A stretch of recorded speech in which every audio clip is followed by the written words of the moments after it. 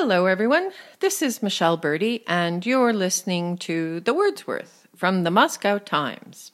Before I begin today, I have a favor to ask of you. If you enjoy these podcasts, could you take a moment to rate them on iTunes? It will help us alert more Russophiles and language junkies to them.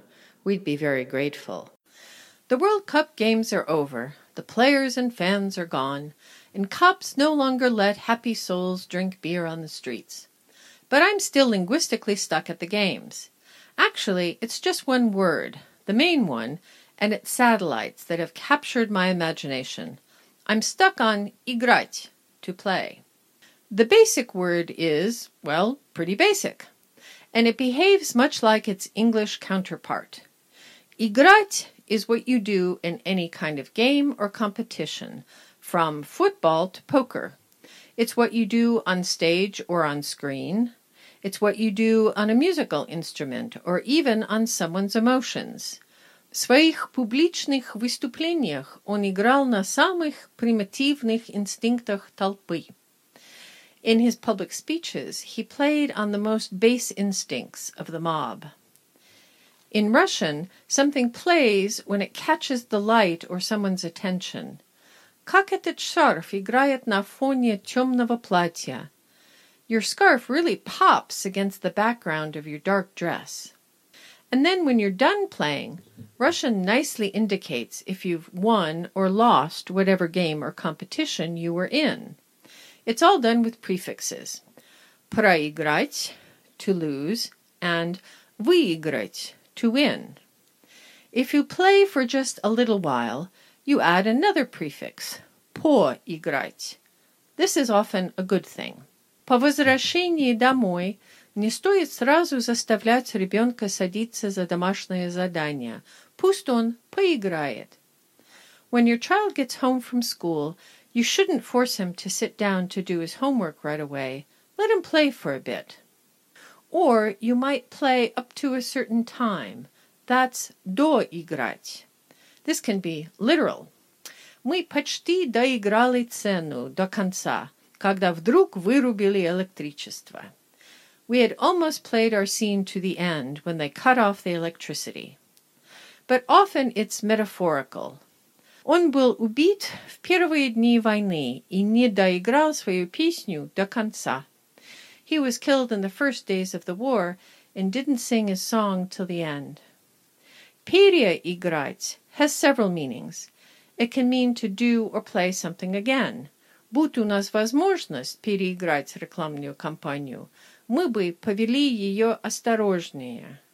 If we had a chance to do the ad campaign over, we'd be much more cautious.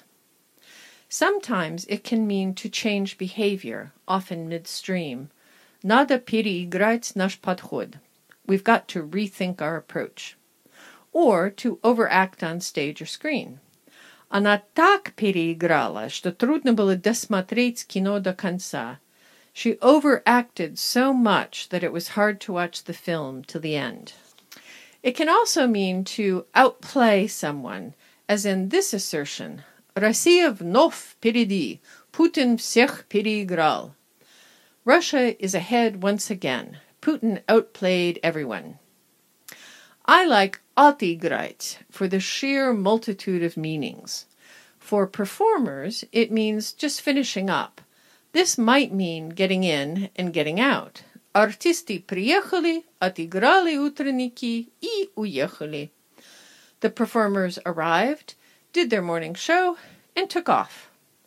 Or it might be a bit more poetic, someone finishing a career.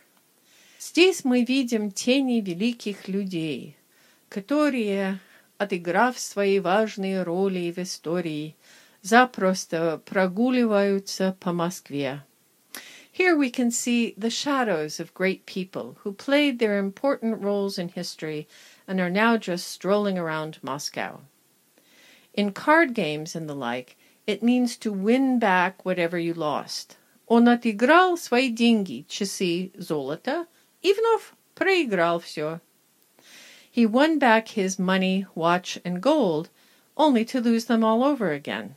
And then there is my favorite, обыграть. It means to get the better of someone in some way.